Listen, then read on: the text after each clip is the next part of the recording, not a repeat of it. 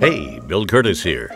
On the Wait Wait podcast you're about to listen to, you'll be able to hear Peter and me, but we can't hear you. But it doesn't have to be that way. With the new Wait Wait quiz for your smart speaker, we'll ask you questions and be able to hear your answers.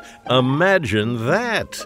A little back and forth between the three of us. Oh, what a glorious age we're living in. Just ask your Alexa or Google Home to open the Wait Wait quiz to try it out. If you do well enough, you could win my voice on your voicemail. That's right. Get these pipes without a plumber. Give it a try.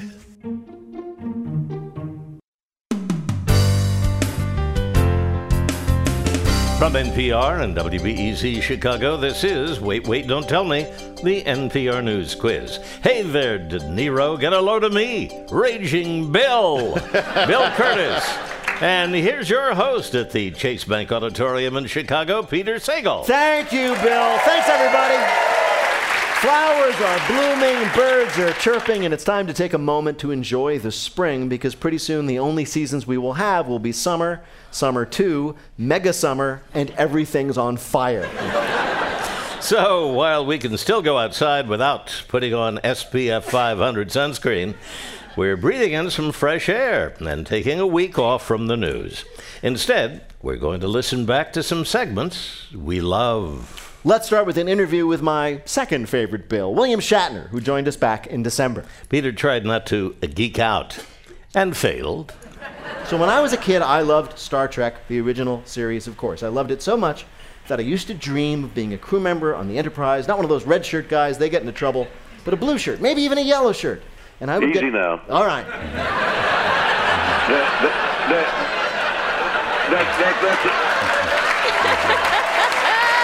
I mean, you can have ambition, but that's my job, okay? All right. This isn't how I thought it would go, but I dreamed in those days that I would someday get to talk to Captain Kirk himself. We'll now find out if that's as good as I dreamed it would be, because William Shatner has a new album of Christmas songs out, and he joins us now. William Shatner, welcome to Wait, Wait, Don't Tell Me. Well, what a pleasure. What a joy to talk to you. I'm really excited to be on because I've got to tell you, I've listened to the program over the years. It's one of my favorites. Driving somewhere on a Saturday afternoon, wait, wait, don't tell me. Thank you. I can't tell you what it means to me to know that you listen to me after I spent so many happy hours watching you. Yes, but I didn't know it was you. All right. You have a new record out. You've become quite a recording artist. I have. I've got two albums out this year, a country music album and this Christmas album that we've called Shatner Claus. Nice. Now, your singing career, if I may be so bold, began with a record that you put out when you were playing Captain Kirk back in the 60s called The Transformed Man. Yes. I've listened to the whole thing. Well, pity is the only thing I feel. And this is the famous record where you did that eventually infamous version of Lucy in the Sky with Diamonds. Yes. As I'm sure you know, this became, shall we put it, a novelty song after a while, and subject of much amusement. I believe the word derision is the yes.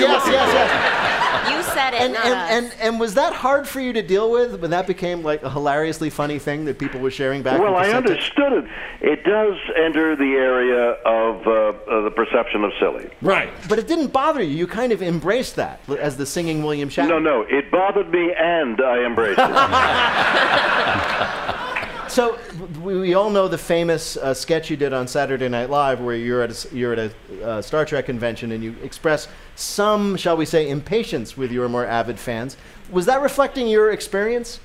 No, it was meant as a joke, and I'm sorry that you took it so seriously that you moved out of your parents' apartment. I know.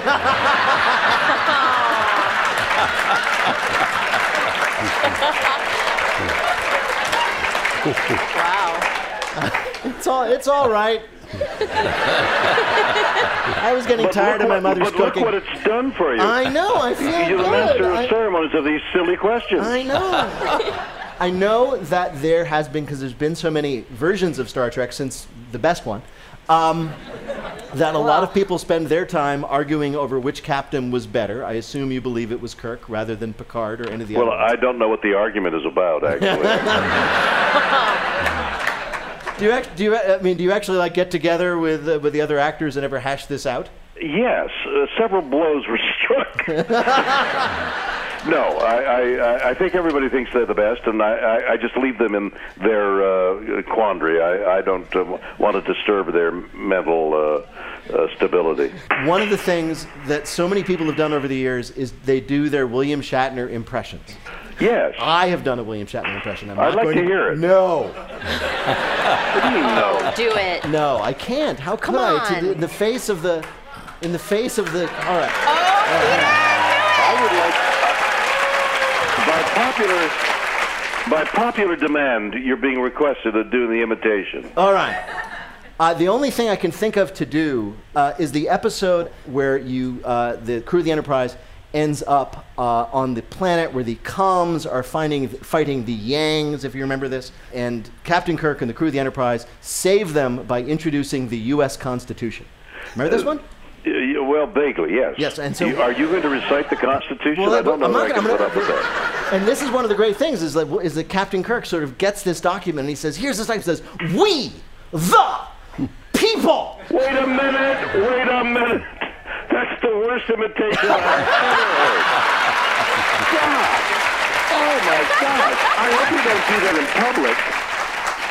Well, William Shatner, as you can tell, we're all pretty delighted to talk to you, but we must do our business. We have invited you here to play a game we're calling Cannes Film Festival. So one of the greatest moments in all of cinema, we would agree, was you shouting Khan in Star Trek II, The Wrath of Khan. So we thought we'd ask you about a different Cannes, the Cannes Film Festival in France. Answer 2 out of 3 right, you'll win our prize for one of our listeners, the voice of anyone they like on their voicemail. Bill, who was William Shatner playing for? Chris Totcher of Columbus, Ohio. I know him. Here is your first question.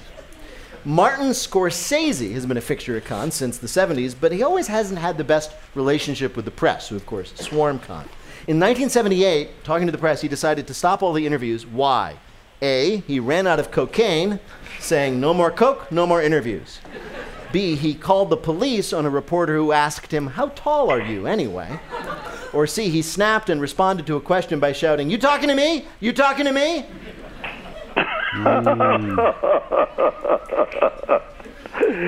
Well, it's got to be that he snapped. He did. He snapped and started shouting, "You talking to me? You talking to me?" Yeah. No, in fact, it was the cocaine. The 70s, different time. All right, next question. Cannes is famous for the film competition, but also for elaborate publicity stunts around it, such as when one company once did what? A, swarmed the celebrities on the red carpet with 200 fake zombies, resulting in 3 actors getting bitten. B, poisoned the food at the party's buffet just to entice partygoers to visit some porta potties that were covered with ads. Or C, storming the famous Hotel du Cap Eden Rock with fake terrorists dressed like ISIS members.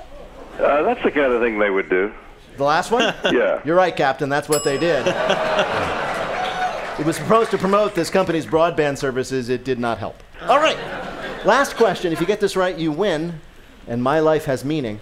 The festival can be dangerous, as in which of these happened? A, over the years, at least 14 women and 4 men have fainted from being crammed into too tight outfits for the runway. B, when the actress Simone Silva took off her top in a photo shoot with co-star Robert Mitchum, 2 photographers suffered broken bones in the ensuing crush. Or C, the sound of all the cameras going off attracts hordes of wild dogs known as the Les Chiens du Cinéma. I love the picture of Mitchum standing by while the lady disrobes and people are crushed. That's the one you're going to go with? Yeah. You're right! That's what happened. The ensuing photograph, in which Mitchum is kind of using his hands as a makeshift bra, that picture is actually one of the most famous images to be taken at Cannes. Bill, how did William Shatner do in our quiz? 2 out of 3, and Captain, that's a win. Congratulations.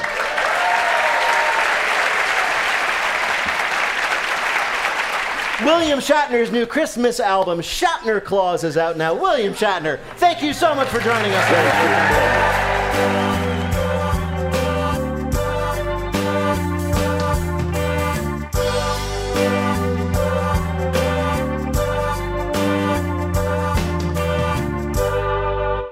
Here's an unaired moment from one of our past shows.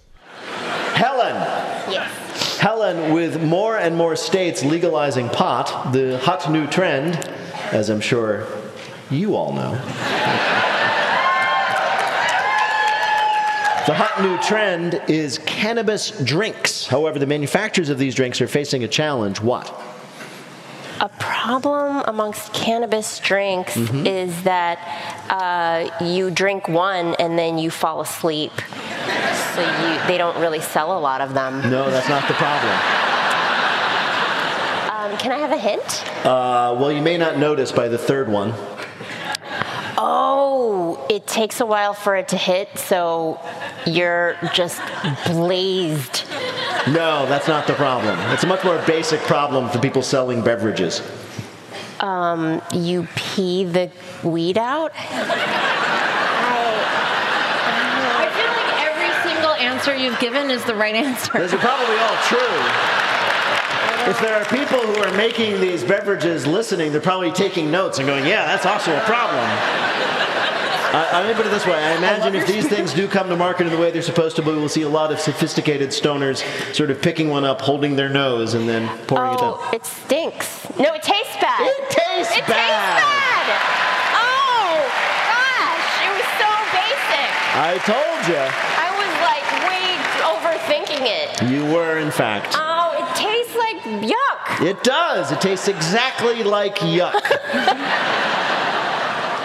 Actually, they do taste terrible. They have flavors described as, quote, oily grass and having notes of, quote, dish soap and urine. I know, I think you're thinking of Zima. It really gives a new meaning to This Bud's For You.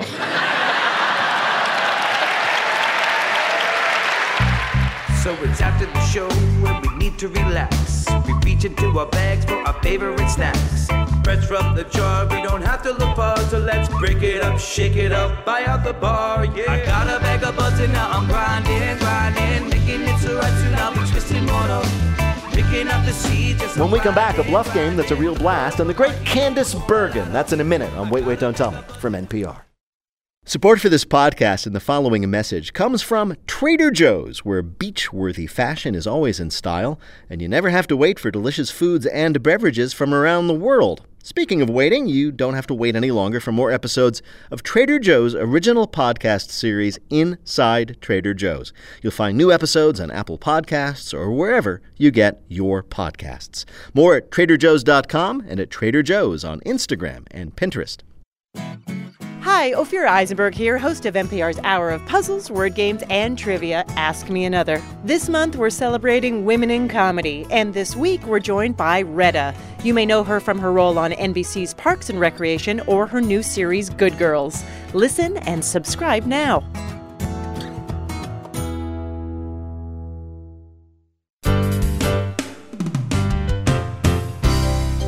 From NPR and WBEZ Chicago, this is Wait, Wait, Don't Tell Me, the NPR News Quiz. I'm Bill Curtis, and here's your host at the Chase Bank Auditorium in Chicago, Peter Sagal. Thank you, Bill. This week, we're taking a break from the news, going outside and just binge-watching the world go by. Have you seen this show called The Clouds? The special effects are amazing.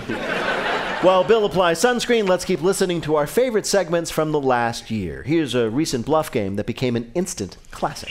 Hi, Peter. This is Michael Holbert, and I'm calling from Shelburne Falls, Massachusetts. Shelburne Falls, Massachusetts? I thought I knew Massachusetts well, but I have no idea where that is.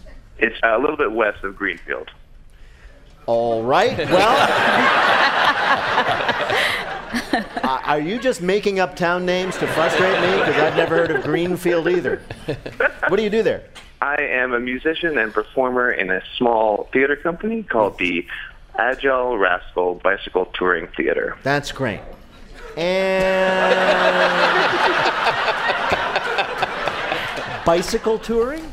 Yes, we perform original works of theater, and we tour them on bicycles, and we perform for free. So you said to yourself, it's impossible to make a living in the theater, but it's not hard enough. Let's make sure that when we show up, we'll be sweaty. How are we going to break into the Shelbyville market? You make it in Shelbyville, well, then you can move over to Greentown, or whatever the hell it is. I'm sorry. Hello, Michael. It's nice to have you with us. Thank you so much. Good to talk to you. You're going to play our game in which you must try to tell truth from fiction. Bill, what is the topic? Bullseye.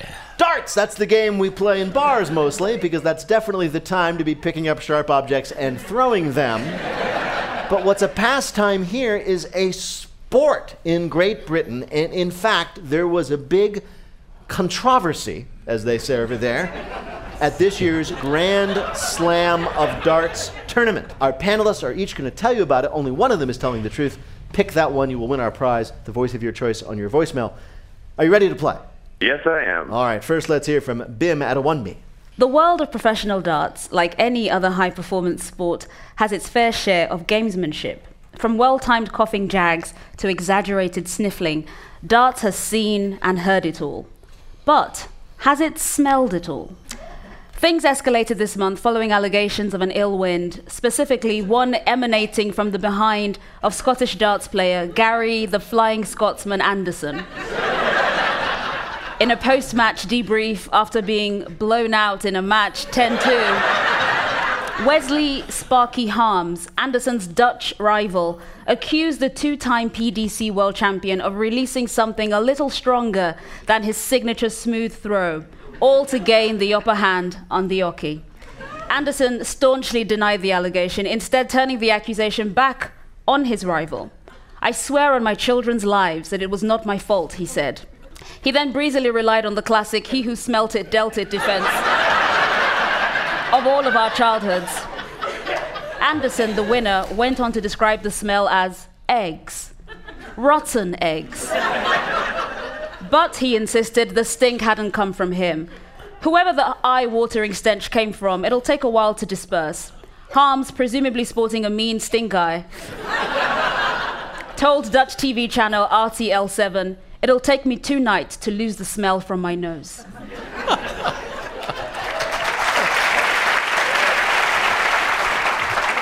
A gaseous controversy between two players at the Grand Slam of Darts. Your next story of a dart debacle comes from Brian Babylon. Everyone at the International Darts Championship was impressed by one of the first American women to make it to the finals. Dr. Cherie Gertzen, an agricultural chemist professor from the University of Nebraska, who was competing while wearing a classic Cornhuskers farmer's overall and plaid shirt with farm girl pigtails. The British tabloids called her Dr. Pippi Longdarts. The semifinal round started like any other. Dr. Gertzen and her challenger, Charles Cook, walked out and shook hands. By the second round, Charles Cook was visibly sweating and also whispering to each dart before he threw them. His last 6 throws missed the target entirely. Things looked good for the American. But then her behavior also became erratic. She started gazing at each dart, turning them around, touching the point with her thumb, and then seemed surprised each time that they were sharp. Finally, the match was called on account of both contestants not being able to continue. Finally, the disorientated Dr. Gertzen admitted to the truth. She laced her hands in a hallucinogenic frog toxin she made in the lab in order to get an edge on her opponent.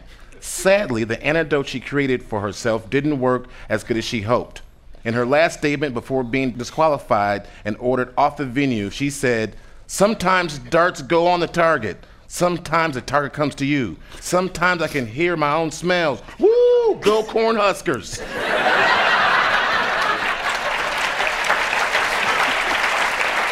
An American tried to use frog or toad toxins to defeat her opponent, but it backfired. Your last story of some bullseye BS comes from Tom Papa. The 2018 Grand Slam of Darts was not without controversy this year. For the first time in its storied history, the games were the focus of animal rights protesters who are contending that the Dart Association is promoting animal cruelty by continuing to use the term bullseye. A crowd of protesters heckled attendees as they entered the building, holding up signs that read, "Stick a dart in your own eye." "What did the bull do to you?" And "Trump sucks." A spokesman for SAFE, the Save Animals from Exploitation organization, said it's time for the dart community to stop using the defenseless bull as its plaything. "We went for the fox hunters, we're eliminating the bullseye, and we're coming after the flea circus next." Jonathan Haskell, the head of the National Dart Association, seemed genuinely perplexed by the protests. "We've had complaints before, but mainly about our drinking and our hygiene. This is a new one to me." All right, one of these happened at a major darts tournament in Great Britain. Was it from Bim Adewunmi, one competitor saying that the guy who beat him got a unfair advantage by passing gas?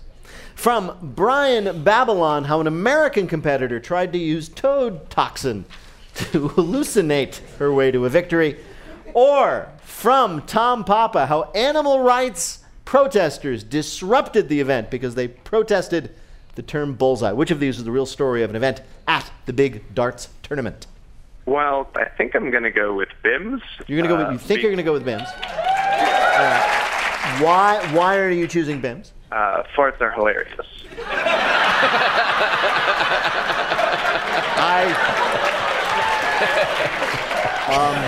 All right, you're choosing Bim's story, and to bring you the real story of what happened at this darts tournament, we spoke to a genuine sports journalist. There was a really strong smell of farts in the air while he was attempting to play, so there was a taste of he's who smelled the junket. That was Des Beeler, who's a sports reporter for the Washington Post, talking to us with great seriousness about the dart farter.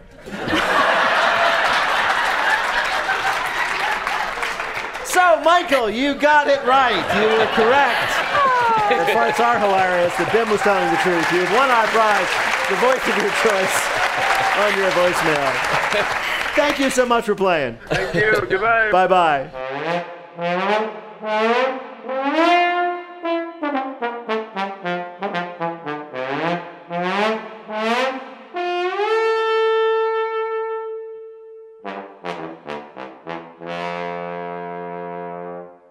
Long before the fictional newscasters on Fox News, there was the fictional newscaster Murphy Brown. The incredible Candice Bergen brought Murphy Brown to life for 11 seasons, and she joined us on stage at Carnegie Hall back in December. The show would never have been brought back if the election had turned out the way we wanted. Really? If Hillary Clinton were president, we would never have brought the show back. Really? So, yeah. So what do you know? Donald Trump created a job. That's right. There you go.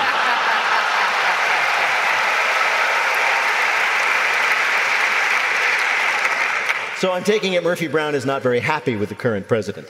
Oh, we've had, it really, the man is a gift. Every day is a gift. It really is. That's such a positive way to look at what's going on. I know. Yeah. I don't know how many people who are fans of you now know this, but you were, in fact, an extraordinarily famous child because your father was one of the most famous Americans alive, right? Edgar Bergen. I don't think he was that famous, but he was... I think he was pretty famous. Okay. Now, your father, again, for those who don't know, was the world's most famous and successful ventriloquist. He had a dummy, Charlie McCarthy. And he was also a famous ventriloquist on radio. Yes. Which? And I have to say, I have, and I mean no offense, I've seen archival film of your father doing his act, and just like people say, I have a face for radio, he was a ventriloquist for radio. Exactly. Did you grow up really in your early years thinking that you were Charlie McCarthy's sister? Oh, yes. I was always called Charlie McCarthy's sister, and but he was far more than a brother. He was like a head of state in our house, and he had a room next to mine. And every now and then, my father would bring him out, and we would just kind of sit. And once, I remember once we would have in the breakfast room, he would put Charlie on one knee and me on the other, and when he would squeeze my neck, it meant that I should move my mouth. He would put you on a knee and treat you as if you were another ventriloquist dummy? That's correct, yes. Okay. And Charlie must have been so jealous. Skipping ahead a bit. Yes. In the 90s, you starred in Murphy Brown, which, as much as any other sort of sitcom or TV show, exemplified the 90s. It was like a dominant show. And, of course, it became quite political when Dan Quayle famously went after not you, but your character. Did he know that it was a fictional character? I don't think Dan Quayle had ever seen the show. Oh, really? But he was savvy. His handlers had taken the line about Murphy out of his speech, and he reinserted it into the speech, and that's all anybody talked about. I remember. For the entire 6 months of the campaign. It was on the front page of every paper. It was in every political cartoon, every editorial.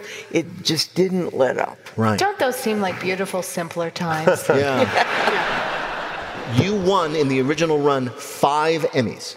Yeah. The lead actress in a comedy. Yeah. And I was going to say that's almost unfair to the competition, but apparently you realized that yourself. And is this true that you said, please don't nominate me anymore? You turned it down? I didn't say please don't. I just didn't submit myself for nomination. I didn't go in and say, please don't nominate me. Oh, no, don't do this. No, please. And did you take your 5 Emmys home and then bludgeon Charlie McCarthy with them?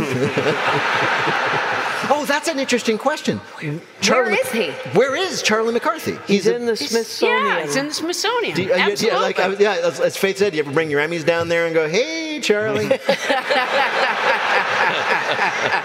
You may have gotten the inheritance, but I got these little babies. One day I'm going to break out of this glass, and I swear to God, I'm going to steal those Emmys. Candace, when you were on The Muppet Show, yeah. What was that like? Was that like a trippy nostalgia to go back to talking with puppets, or what? Those were your cousins.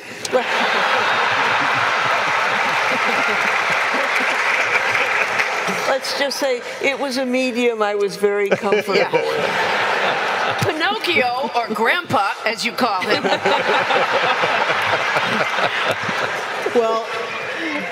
Well, Candace Bergen, we could talk to you all day, but... All right.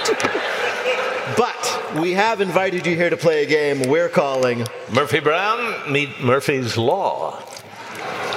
Murphy's Law, of course, as I'm sure you know, is the law of the universe that anything that can go wrong will go wrong. We're going to ask you 3 questions about examples of Murphy's Law in effect. If you get 2 right, you'll win our prize to one of our listeners, the voice of their choice on their voicemail. Bill, who is Candace Bergen playing for? Dylan Watton of Queens, New York. Here, are you ready to do this? Sure. Okay, first question. McDonald's commissioned an internal corporate webpage once to help its employees eat better, but they had to take it down after what inevitably happened. A, the employees all gained an average of 20 pounds over 6 months. B, it illustrated the concept of poor nutrition with a picture of a McDonald's meal. Or C, it encouraged people to go out and eat at Burger King. I would say that because they gained 20, 25 pounds. You think that McDonald's gave its employees nutrition advice and they all followed it and they all ballooned like the Hindenburg? Well, isn't that what happens? Not in this case. What happened was the webpage they commissioned to illustrate good eating habits used a picture of a McDonald's cheeseburger and French fries to illustrate what you should not eat. So the McDonald's Corporation quickly took it down. All right, you still have 2 more chances. Not a problem here. Bill Hillman was gored by a bull in Spain. Bad enough, but it happened shortly after he did what? A, was arrested for 27 different incidents of cow tipping. B, wrote a book called How to Survive the Bulls of Pamplona. Or C, put on his new bright red cape.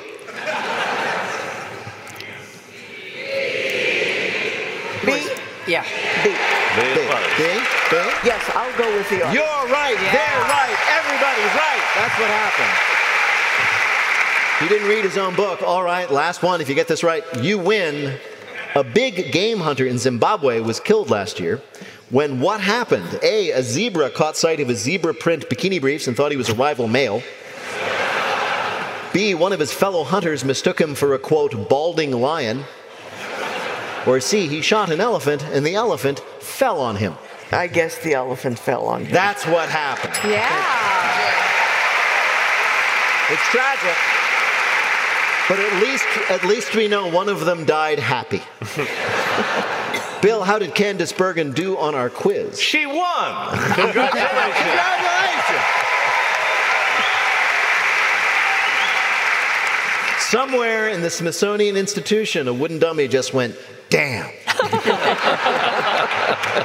Candice Bergen stars as Murphy Brown on the show Murphy Brown. Back after a short hiatus, it airs Thursday nights on CBS. She was just nominated for a Golden Globe for the part. Candice Bergen, thank you so much. Candice Bergen, ladies and gentlemen.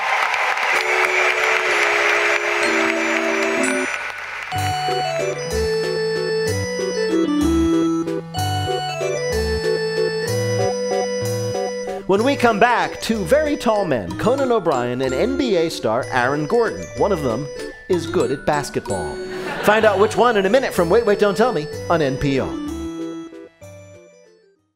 This message comes from NPR sponsor Capital One. With the new Capital One Saver card, you can earn 4% cash back on dining and entertainment. That means 4% on checking out that new restaurant everybody's talking about, and 4% on watching your team win at home. Now when you go out, you cash in. You'll also earn 2% cash back at grocery stores and 1% on all other purchases. What's in your wallet? Summer movie season is here, and Pop Culture Happy Hour has you covered. For a guide through the blockbusters you know about and the surprise bright spots you might not, we'll tell you what we are looking forward to, what we're secretly dreading, and what might sneak up on us. Listen now and subscribe. From NPR and WBEZ Chicago, this is Wait, Wait, Don't Tell Me, the NPR News Quiz. I'm Bill Curtis, and here is your host at the Chase Bank Auditorium in Chicago, Peter Sagal. Thank you, Bill. Thank you so much.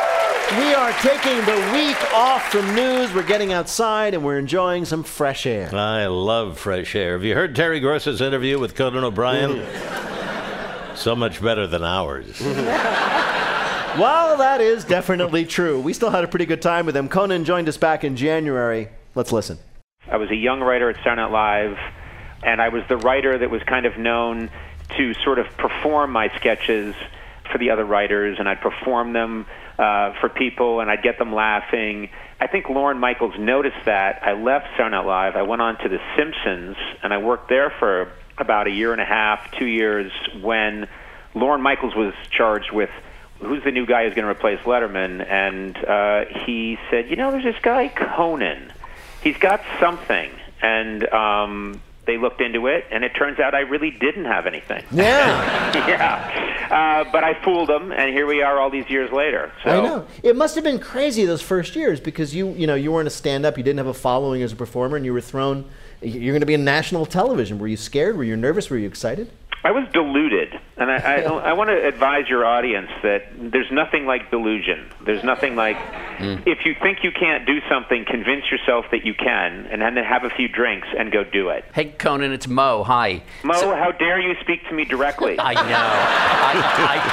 I forgot. Here's how we're going to work, Mo. Here's how we're going to work it. Your question has to go through Bill Curtis, and then Bill Curtis has to ask it. Okay. Bill, would you ask Conan? I've heard that a lot of late-night show hosts, when they get home, a lot of the time they can't even remember who was a guest earlier that day at the taping because they're doing so many shows. Could you ask them about that? Conan, can you remember the guests on the show that night? Bill, that's a really stupid question. Yes. It's funny. To Mo's point, no. You do the show, and it becomes, you're so in the moment when you're doing it, and I liken the whole experience, and I'm actually not even kidding about this. I think everyone's probably in your audience is familiar with the famous toy, the Etch-a-Sketch, yes, where you turn the knobs, you create a picture, you create something, and then you just shake it, and it's gone, and you start again. Every day I come in, and I learn everything I can that I need to know for that show. and I learn it to the best that I can, and I can tell you everything about the guests, and I can tell you everything about the comedy. The minute it's over, I shake the Etch-a-Sketch, and all of it's gone, and I go home, and I don't know what we did. I've done 4,000 hours of broadcasting. I'm told 9 of it quite good. Yeah. Well, Conan O'Brien, we are delighted to talk to you, but we have asked you here to play a game we're calling Team Coco meet Hot Coco. Your supporters, fans, are known as Team Coco. But what do you know about actual cocoa, the tasty hot chocolate beverage? I know everything about cocoa. Really? Yes, I do. That's a bold statement, sir.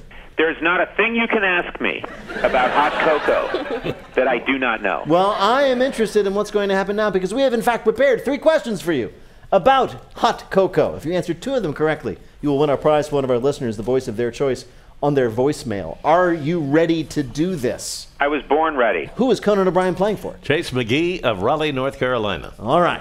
First question. You think it's just what kids drink instead of coffee, but hot cocoa can change your life. As it did for whom? A, Bernie Madoff, who after he was convicted and imprisoned for fraud, quote, cornered the prison market on Swiss Miss hot chocolate. B, Jeff Bezos, whose first internet business was delivering steaming cups of hot chocolate to people suffering through the Seattle winter.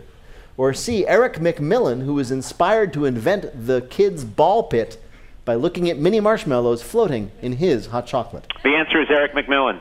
You're very confident. Peter, I'm going to say this one more time. It was actually A. It was Bernie Madoff. I'd like to contest. No, Jeff, apparently, you know, a born traitor is a born traitor, and he's apparently made very well for himself in prison with the Swiss Miss hot chocolate. What? Yeah. You know why I got that one wrong? Why? Because I believe in our penal reform system, and I'm shocked that they would let Bernie Madoff do that. So in a way, I'm counting that answer as correct. All right. I like your confidence.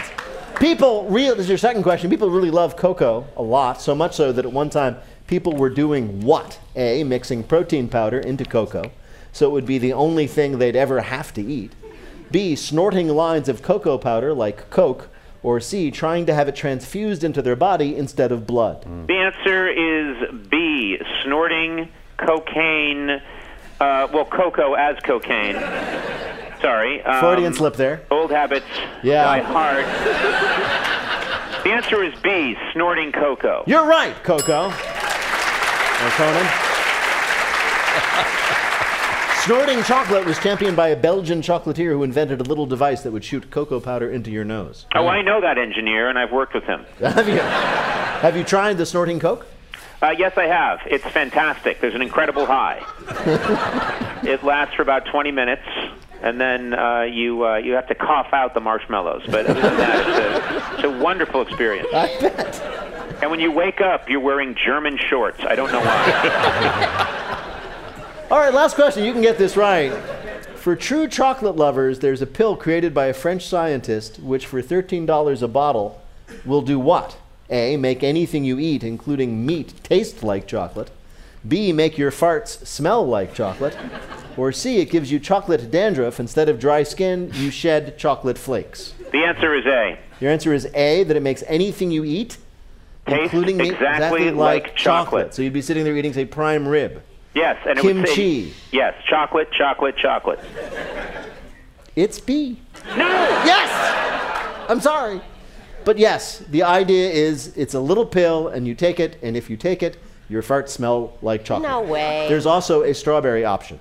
You know what? I'm going to tell you something. I didn't go for that because it's scatological. I don't work blue. Yeah? I didn't realize this was that kind of show. But I guess it's all about farts now. Yeah. With you, and I hope you're proud of yourself. Bill, how did Conan O'Brien do on our show? We throw the score out because he's the only guest we've had when anything he says is right. Conan, you're the king. Thank you. Conan O'Brien is the host of so many shows, including the new podcast, Conan O'Brien Needs a Friend. You can also see him on Conan Without Borders on Netflix and on Conan on TBS. Conan O'Brien, what a pleasure to finally have you on. Thank you so much for being here. Thank you. We'll see you soon, I hope.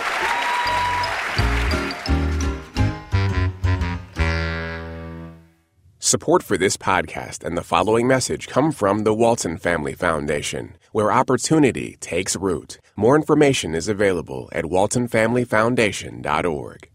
And here's some more previously unaired material, never been heard before. Jesse, a wealthy New York real estate developer, went through a bitter, expensive divorce with his wife of 50 years. And to let his ex-wife know he's better off with his new, younger bride, this week he put his wedding photos where? In the New York Times wedding section? Oh, no, not big enough for him. Oh. Times Square? Close. It's not far from there. But he put it on a billboard. No, I'll give it to you. He put it on the side of a building. Like a billboard. Owns. Like Peter. Billboards don't come this big. He put up a picture of himself and his new wife, 42 feet high, each of them. Wow. On the sides of a building he owns in New York. Harry Macklowe is now divorced and happily remarried, and what better way to celebrate than rub it in everybody's face? Once he found out that he's not legally allowed to rub things in other people's faces, he settled for the next best thing, putting up enormous photos of himself and his bride on the sides of one of his Park Avenue buildings.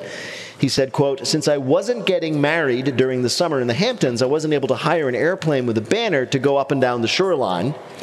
The Hamptons' losses are gained. The pictures are big enough so that you can see the realization in the new Mrs. Macklowe's eyes that this maybe wasn't a good idea."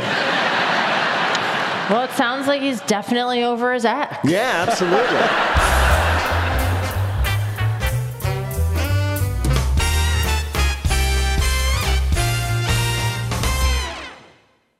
Support for NPR comes from Newman's Own Foundation, working to nourish the common good by donating all profits from Newman's Own food products to charitable organizations that seek to make the world a better place. More information is available at newmansownfoundation.org.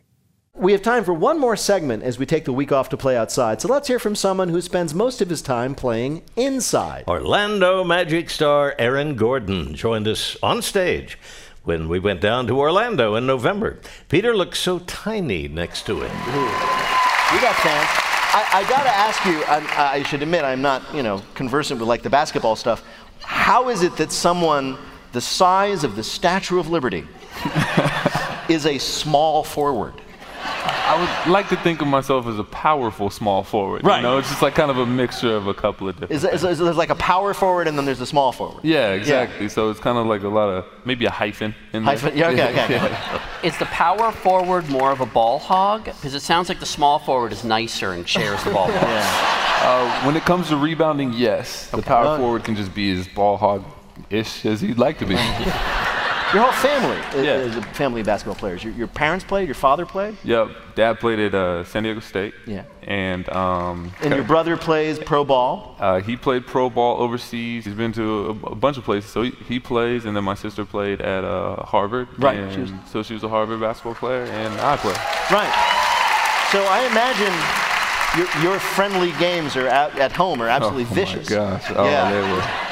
They were gruesome at times. You guys, because I know that one of the things the NBA is known for is trash talk. Do you trash talk your siblings?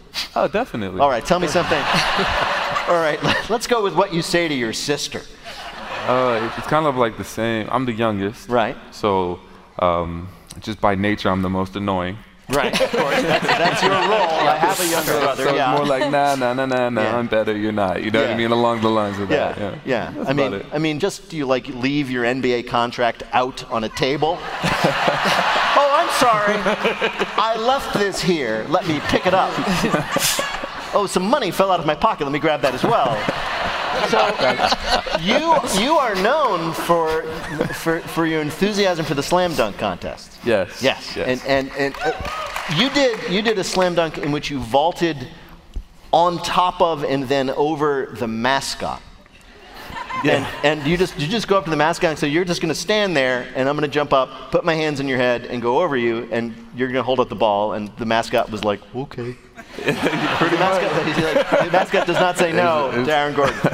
It's really funny because Stuff the Magic Dragon, he's a great mascot. You know what I mean? He's a great mascot. He is. Yeah. He's just like green dragon. He has these stars on the top of his head. And when I was practicing, I couldn't get the grip of the ball right. So I was like, Stuff, buddy, you might need to take the stars off your head. And he was really going to take one for the team. He was a team player. And we did it, and I got the dunk, but I could just see the sadness in his mascot, like, in his body language. Like he had lost a part of himself with the stars. You know? So we were like, okay, we put the stars back on his head. I had to make it work for the sake of him. That's a heartwarming story. Yes, that's my good friend these days. Well, Aaron Gordon, we have invited you here to play a game we're calling Abracadabra. You play for the Orlando Magic, but what do you know about real magic, by which we mean magic shows?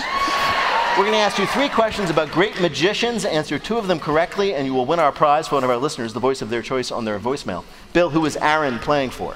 Hal Ray of Tampa, Florida. Okay, Florida boy. All right, here we go. All right. Here's your first question. One of the great magicians of the late 19th century was Harry Keller. How did Keller learn to do his greatest trick, the levitating woman? Was it A, he was a practicing Buddhist who attained enlightenment and was given control over gravity? B, he tied the woman to 1,000 trained fleas who flew her upward? Or C, he walked up on stage while another magician was doing the trick, ran around back to see what was done, and then ran away? I'm going to go with the latter one. You're correct, all right. I like that. It was pretty daring, but that's how you get to be a legend of magic. All right, second question. Let's see if you do as well. Another great magician of that golden era of magic was Carter the Great. And one of his famous tricks was which of these? A, the magical divorce, a trick in which he made his own wife disappear. B, the disappearing theater, in which the entire audience found itself in a suddenly vacant lot sitting on their butts. Or C, the vaguely disquieting meal in which Carter ate an ear of corn raw. I think I'm going to go with B. You're going to go with B, the disappearing theater. All of a sudden, everybody was out there sitting on their butts in a field. That's the one. That's the one. He picked it, and sadly, he missed this shot. No, I'm afraid. Dang. So it was actually the magical divorce. He made his wife disappear. His wife eventually decided that wasn't funny. So he changed the name. She was still around. She's still around. She stayed married to him, but he changed the name of the trick to the Phantom Bride. So this is your last question. If you get this right, you win. Okay. Some magicians have been able to use their skills in real life, such as in which of these? A, Doug Henning, who used to skip out on dinner checks by making himself disappear during dessert. B, Penn Jillette, who for 3 years has made himself look like he's lost 100 pounds by constantly surrounding himself with trick mirrors. Or C, David Copperfield, who once made his wallet disappear while he was being mugged. I'm going to go with Copperfield. You're going to go with David Copperfield. That's right, everybody. Yeah. Thanks. He says he was being mugged outside. He was walking to his car after performance. Some guy came up, tried to mug him, and he made his watch, wallet, and passport disappear.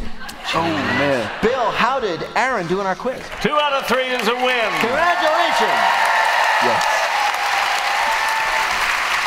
Aaron Gordon is the small forward for the Orlando Magic. Yeah. Aaron Gordon, thank you for joining us.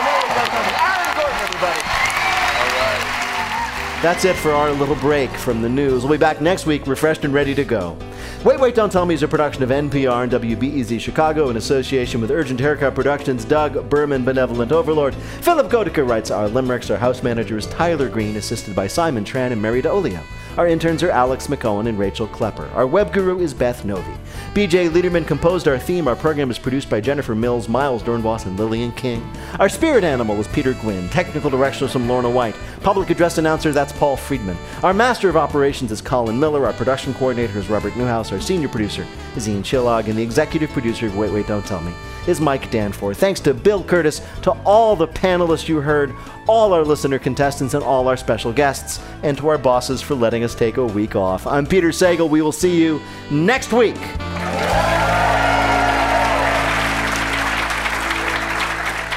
This is NPR.